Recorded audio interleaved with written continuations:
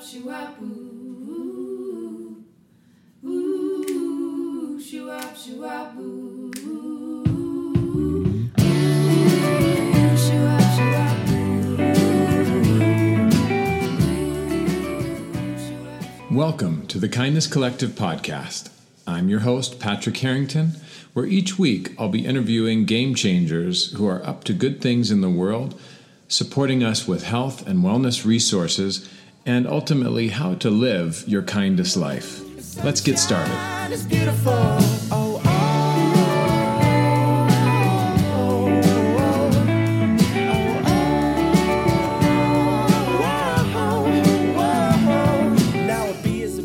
There we go. Hey, everybody, take 4. Welcome, Kindness Podcasters. So happy to be back. This is Patrick Harrington. I'm here today with Reggie Hubbard, and we're going to be talking about recent events. And I mean, we said, whenever I hear myself say recent events, Reg, this kind of thing with racial challenges have been going on for a long time, hasn't it?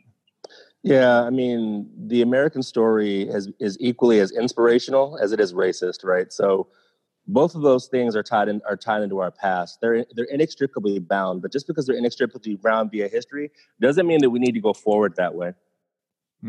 Well said. Thank you. Right. And I think that's a big, that's kind of one of the things that I always roll around in my mind is like, well, this is systemic. And it's really from people getting taught things from very, very young, from the beginning. Yeah. And so how does it change? How does it change if it takes a generation? And is the new generation, are they changed? How different is it? Like, how do you think about changing this situation? How does that happen in your mind? Well, I mean, I'll talk about it from two perspectives. One is that, like, so you know that I've done my fair share of protests, especially in the past 3 years, right? So, like, I've been leading 30,000 person marches down Pennsylvania Avenue, fist in the air, wearing mala beads, wearing all white. So I've done that. And there's a reason why I'm not protesting now is that it's a pandemic. But there are people who feel the need to protest, and most of them are younger, right? So most of them are younger. I would say like 23 and younger, especially in the United. I mean, there are other folks, but like the protests in Washington, D.C. that I've noticed are all young people. And that is where I think my hope lies, because they are like, I'm willing to risk my life to say that this is wrong. Like, we have lost over 100,000 people to this pandemic. And I, because I'm older and because I have a pretty unique perch as a strategist in the movement, I've got to be a little bit more, I can't be that cavalier right now because of the relationships I hold, because of the fidelity that I have to serving my communities. Like, I need to protect my health. Whereas if we're not the pandemic, I'd be out there with the bullhorn with those kids. Like, totally, that's more my style. So I do have hope because of the inspiration of the youth, as it always is in this country, that things will change. And the other thing that I would say is that we talked about this a bit off camera, but now, so, you know, people tend to look away from harsh instances like this. And the difference between the murder of Mr. Floyd and other instances is that for whatever reason, Black, brown, red, like everyone sees something in this. Like, one of my best friends from college is a committed Republican.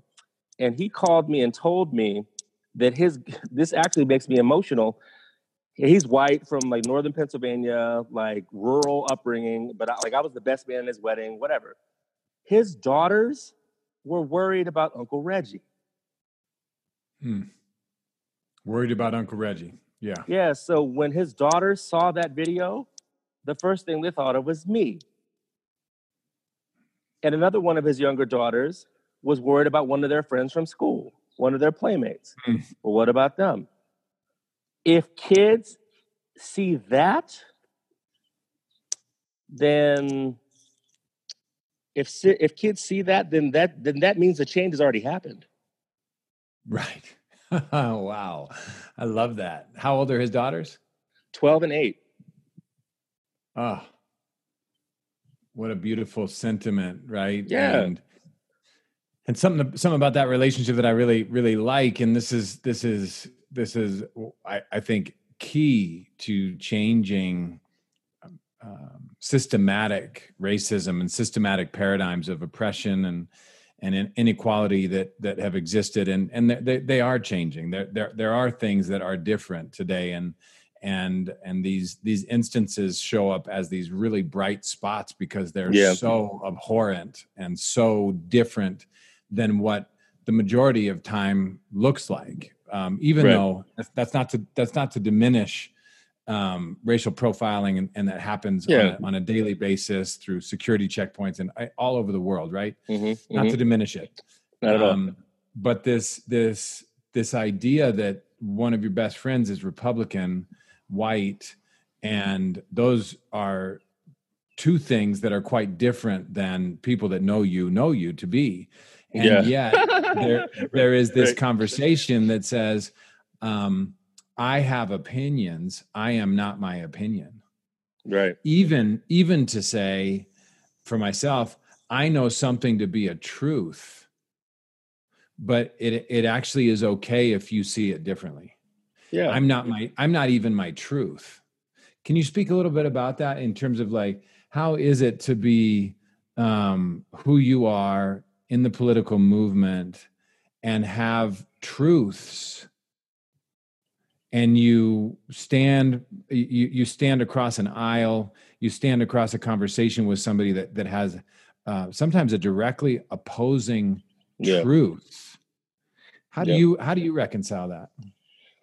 Well, one of the things that the yoga practice teaches us is to hold space for complexity, right? To hold space for opposites, to hold space for things that we may not necessarily agree with, but are also true because they're in this plane, right? So my job as an activist, my job as a teacher is to hold space for differences of opinion. So in that interplay, in that conversation, the truth can emerge, right? So the truth is not that I'm Black and you're white. It's not either or, it's both and, right? It's and because of that, what is the commonality there is that we're human. Yeah. I may not agree with your opinion, but you're a human being. And most human beings want better lives, want safety, want healthcare, want these sorts of things. So if the space is to find common ground for our common humanity, that's why why you have to hold space for differing opinions, because that's how you affect change for the most amount of people. If it's about being right as opposed to doing right, like that's where it gets tricky for me. Say unpack being right versus doing right. Being right is just, I'm going to give my opinion, and whatever you say, I don't care because I just feel the need to express myself. Doing right is holding space for the complexity that I may disagree with you, and still maybe giving myself the opportunity to amend my opinion based on the information that you shared with me, right? So, right. If I'm just about being right, I'm just like, whatever, as opposed to like holding space and compassionately listening. And, you and I were in a recent conversation where I didn't necessarily agree with the person, but I was like, we may agree to disagree here, but I'm willing to hear you out so I can have a better understanding of where you're coming from. Because like at the end of the day, we share common humanity. We may have differentiators, but those differentiators on the grand scale and the scale of eternity are microscopic. They're irrelevant. On the scale of eternity, all of our disagreements fade away. Yeah, for sure. Right? Absolutely. Yeah, I think that one of the pieces that's really coming to mind about, where I've been searching myself for, to tell you the truth, all this was going down, and kindness yoga, we were kind of quiet because honestly, I wasn't clear what to say. I was a bit shell shocked, and in the midst of everything that's going on, it's like, oh my gosh, this too, really? Like couldn't this have waited, or like couldn't we have not, done this, because it's a lot right now on top of everything. So I what I keep coming back to is like, well, I actually don't know what it's like to be Reggie. I actually don't know what it's like to be an Asian woman. I actually don't know what it's like to be my daughter or my wife or my mom. Right. am coming to this place where more and more I'm clear that I cannot walk a mile in your shoes, even if I think you've given me a window into understanding or some way of empathizing, so that it's mostly just me projecting what it must be like me, just a little different to be ready. Right. It must be like my experience, just a little bit different. That probably felt like something that I've had happen to me. Let me tell you about how it's like what happened to me. But more and more, I'm like, I actually have no idea what it's like to be Black. Right. None. So can you talk about how you hold space for people that in that way, where it's like you have a white person that's trying to empathize with you, let's say, right, and yet they're coming from a place, I don't know, I can imagine that it's quite infuriating sometimes. Well, I mean, one of the blessings of the discipline of the yoga practice. So for all those out there that wonder what the fruits of a disciplined yoga practice are, like equanimity and peace of mind are the biggest fruits, and that's what's made me the biggest. That's those two factors as fruits of a disciplined yoga practice have been the key determinant of the success for me as an activist in this season. So I produced a video with Move On recently, and one of the quotes that got a lot of traction from Black and white audiences was, "If this moment makes you uncomfortable, don't look away, look deeper. And in looking deeper, ask yourself why we as a society have been silent about this for so long." And it's that inquiry into a situation, rather than recoiling, leaning in, taking a deeper breath, walking or seeking to walk in someone's shoes. And I think what got people the most is that it just cut people viscerally.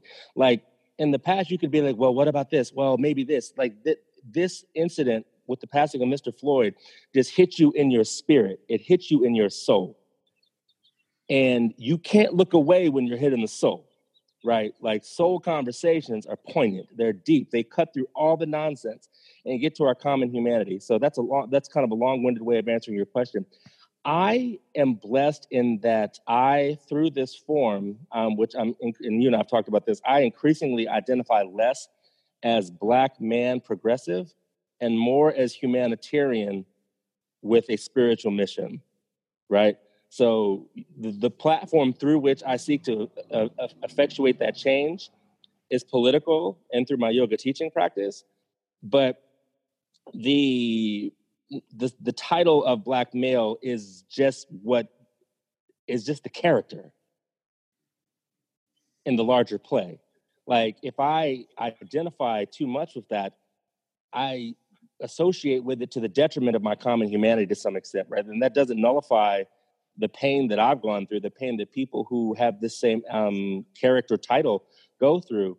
But for those of us, and me especially, who've been called to teach in this moment, if I identify that to I'll give you a perfect example. That there are a lot of people who say in this moment, it's not my job to teach these people, whatever. Like they should figure out on their own. I disagree, right? Mm-hmm. It is our job as caretaker of one another, regardless of gender, like race or whatever. It is our job to collectively shepherd each other through difficult times. It's our job to share our wisdom that we've gained through our experience, through our different perspectives, and in so doing, lighten the load or enlighten someone who may be a little bit dark. And it's in that communal sharing that transformation takes place. So while in the past, and very recently, I would say as early as this morning, like someone said something to me where I was just like, for about 5 seconds, I was just about like, this is the worst. Like I stopped, I paused and took the deep breath and leaned deeper into it and said, because we were talking about like representation and communications at work, and how we want we're seeking to inspire communities of color in the electorate, but there aren't that many people of color talking about elections in the electorate. And so I was like, in order for us to get more Black men to vote, we need to have more Black male voices. And someone said, well, black men are getting a lot of attention right now. And Patrick, I mean, you know me well, like for about for 5 seconds, I was about to be like, word, but I paused. You and know was why just they're like, getting attention? Do you know why? Do you? Right. And I was like, well, the reason we're getting attention is because one of us got murdered in a savage way. And I would rather not have attention that way. But since we have that attention and our collective consciousness is open to that, why not empower people who can speak compassionately to that truth, but cut across all lines? So it's not, if I walk around wounded and frustrated, that's not to anyone's advantage, right? Especially mine. So Right. if I become whole and clear, and I've been doing a lot of work on like meditation, but like it's called the Buddhist emptiness meditation. So rather than be attached to anything that is given to me, be open to what is supposed to come through me. Mm-hmm. That is what I'm seeking to do. So yes, for the first 40 years of my life, I identified as Black male and hip hop generation and Generation X and all these other sorts of things. But the shift I'm trying to make is that using those as teaching tools as opposed to pegs that I have on that I hang my ego upon. Yeah, I mean, I think that there's a couple of things that there's so much to unpack with what you just said. I think, thank you, number one, of course, for being an example of a person who is choosing to play the game. Right, we're all playing the game of being human. Absolutely. And playing the game of transcending what we identify with in order to identify with what appears to be the next thing to identify with. Absolutely. Right. Because identifying with this, you know, I am a humanitarian with a spiritual mission is another level of egoic identification. But it's what I've often thought is that my ego is not something for me to push down or silence. My ego is somebody to bring up. I want Patrick to come with me because as far as I can tell, he will be with me as long as I'm in the body. Right. And so it's like, you know, I wouldn't want Patrick to get stuck in 4th grade and just stay back there because I somehow got transcended and he's back there. That's I appreciate that. It appears to look. It's like, no, Reg, come on, Reg with Reggie, you know, like let's just keep Patrick with Patrick. Come on, guy. Right. It's okay. I know that hurt. Let the big I hold you, you know, tell you I love you, tell you you're safe, tell you you're much more than these identifications, tell you much more than that offhand comment that hurt, you know, or whatever it is, right? Or watching George Floyd getting murdered, like George is safe in death. Right. Safer than he was in the body. And I know that that's not solace at this moment, but on the other side of eternity, we're all safe and we're all going to die. And it's not to count or to bypass. Right. But when I hear you say that you are not hanging your hat on being a Black man, and I think about it and I'm like, well, white people, and I don't even want to say white people, me, I forget the inherent privilege in how I was born. Sure. Based on the society that I was born into. Sure. Yeah. Being a white male, and I'm just thinking to myself, well, how can I take what Reggie's process is, and even though it's kind of invisible to me because I don't get sneered at in the same ways that a person of color gets, I don't know, sneered, whatever, treated, all the things that are visible to me. So for white people to hang that up and to say, no, I'm a humanitarian on a spiritual mission, Patrick was just like, that feels like relief to me. That feels like relief to me to transcend this shell, even though it's totally privileged. Right. So can you talk a little bit about how, I don't know how to just any comments on that, any thoughts on how you can. No, I mean, I'll go back to the quote I just rendered, is that if you are a person of privilege and you see this and it makes you concerned, or it makes you saddened, or it makes you those sorts of things, the natural inclination over American historical precedent is to lean away. But if you have privilege and conscience, it is incumbent upon you to, in seeking that transcendence, lean in and offer compassion and offer apology, but not apologies like, I'm sorry for what white people did. Like, I'm sorry for how complicit I was in this.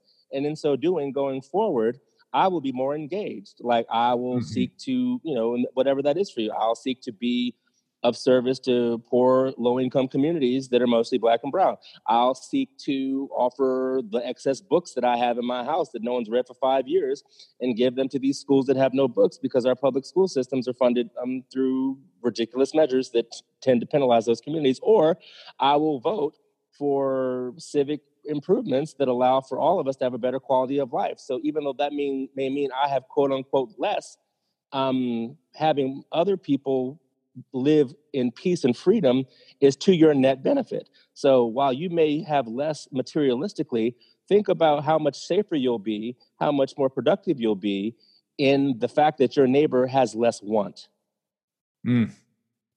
Oh, well said. Yeah, it is. It's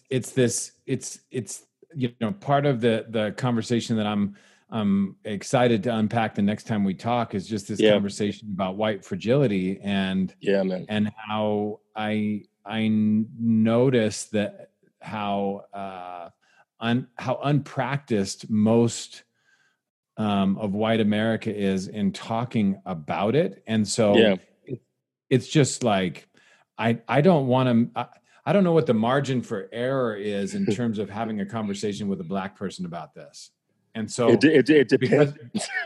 It depends, right? It can be it can be like this I've experienced, and it can be a wide berth, as friends of mine from from childhood, and I can have conversations where the berth is really large, and with you it's really big, and I as somebody that honestly is not as evolved in this area can practice with you how to talk about this, and so I think that's a big piece. And just in educating, like how to talk to Black people about getting better. And there's a lot of Black folks that just don't want to talk. They're just like, it's not my job to tell you about this. Yeah, but let me unpack that a bit. Like, the reason that people feel that way is because for centuries, and it's not just Black, it's Latinx, like it's Native, it's Asian American, it's all of our brothers and sisters of color. When our pain has been put in front of white faces, it has either been met with outright hesitance or anger or get over it or those sorts of things. So we have to unlearn that, now that white people want to wake up, for lack of better terminology, it's hard to relearn compassion toward another when it's never been meted out to you in the first place. So what I would offer for folks who may have white fragility syndrome is it's okay for you to be uncomfortable in this moment, because most of us have felt uncomfortable for our entire lives. So consider that, and maybe just pray more, meditate more, whatever your practice is, and seek to be of service from a humble place as opposed to an aggrieved place, as opposed to, I don't know what to do with this emotion. And that's fine. Let it simmer, let it process. And as it processes and settles, especially for those that do more prayer or meditation, the path will unfold. You just have to have the courage to follow that path. And that path isn't always speaking. Sometimes the path is being quiet and listening. Sometimes the path is not seeking to find an answer or do anything, but looking around. And like I said, maybe your local school needs books. Maybe your voting history has not done anything to protect anyone's interest other than yourself. Maybe, the discretionary income that you use for Starbucks or whatever every day, or whatever, I don't know what it is in the pandemic these days, but like whatever habits that you have accrued that are solely focused on your comfort, maybe now's the time for you to seek to incorporate the comfort and well-being of other people, because, part of one of my tenets of my teaching practice is that I am here to alleviate the suffering of all sentient beings, regardless of what you are, regardless of how you identify in gender, regardless of however you identify in orientation. My job is to hold space for you, your healing and well-being, because a whole person inspired by God's truth can change the world.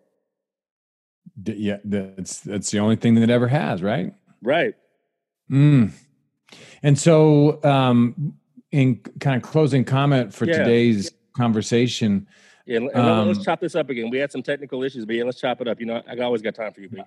yeah, thank you so much. I appreciate it, and I know that it's going to support people here in Denver and wider to Always. to understand a little bit better. So, tell me, and maybe we'll just end each of our calls this way. Like, talk a little bit about optimism, pessimism, and where you sit right now. Right. So I'll answer that question in the context of another quote that was in that video. That again, those were God's words that were given to me. Like I opened my mouth and just was like, and then I looked at the video and was like, yo, all right. Word, you said that? Oh, okay. Yeah, exactly. Right. It's like, what up? So the anger that we feel now, anger in and of itself is purely energy. And that energy can be used as a creative and catalytic force, or it can be used as a force of destruction and distraction. That is our choice.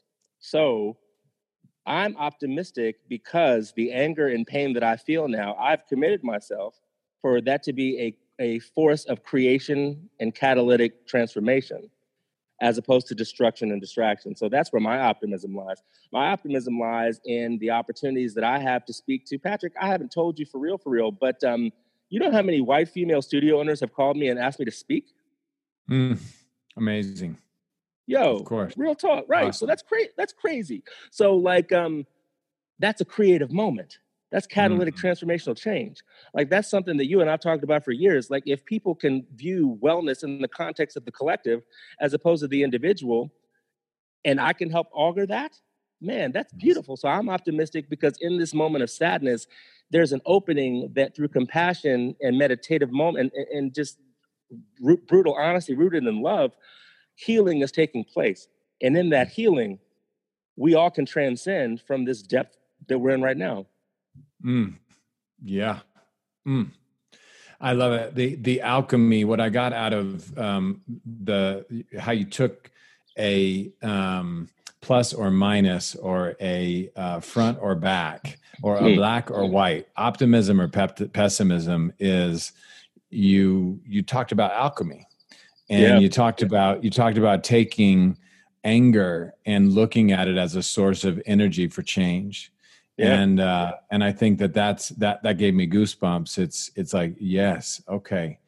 So really practicing, which are yoga practices, our breath work, our meditation practice, all these are alchemy practices. Right? For sure. Absolutely. They take energy, they focus it, they redirect it, they catalyze it. And, you know, let's use George Floyd, RIP, to be another reason to catalyze and alchemize and inspire.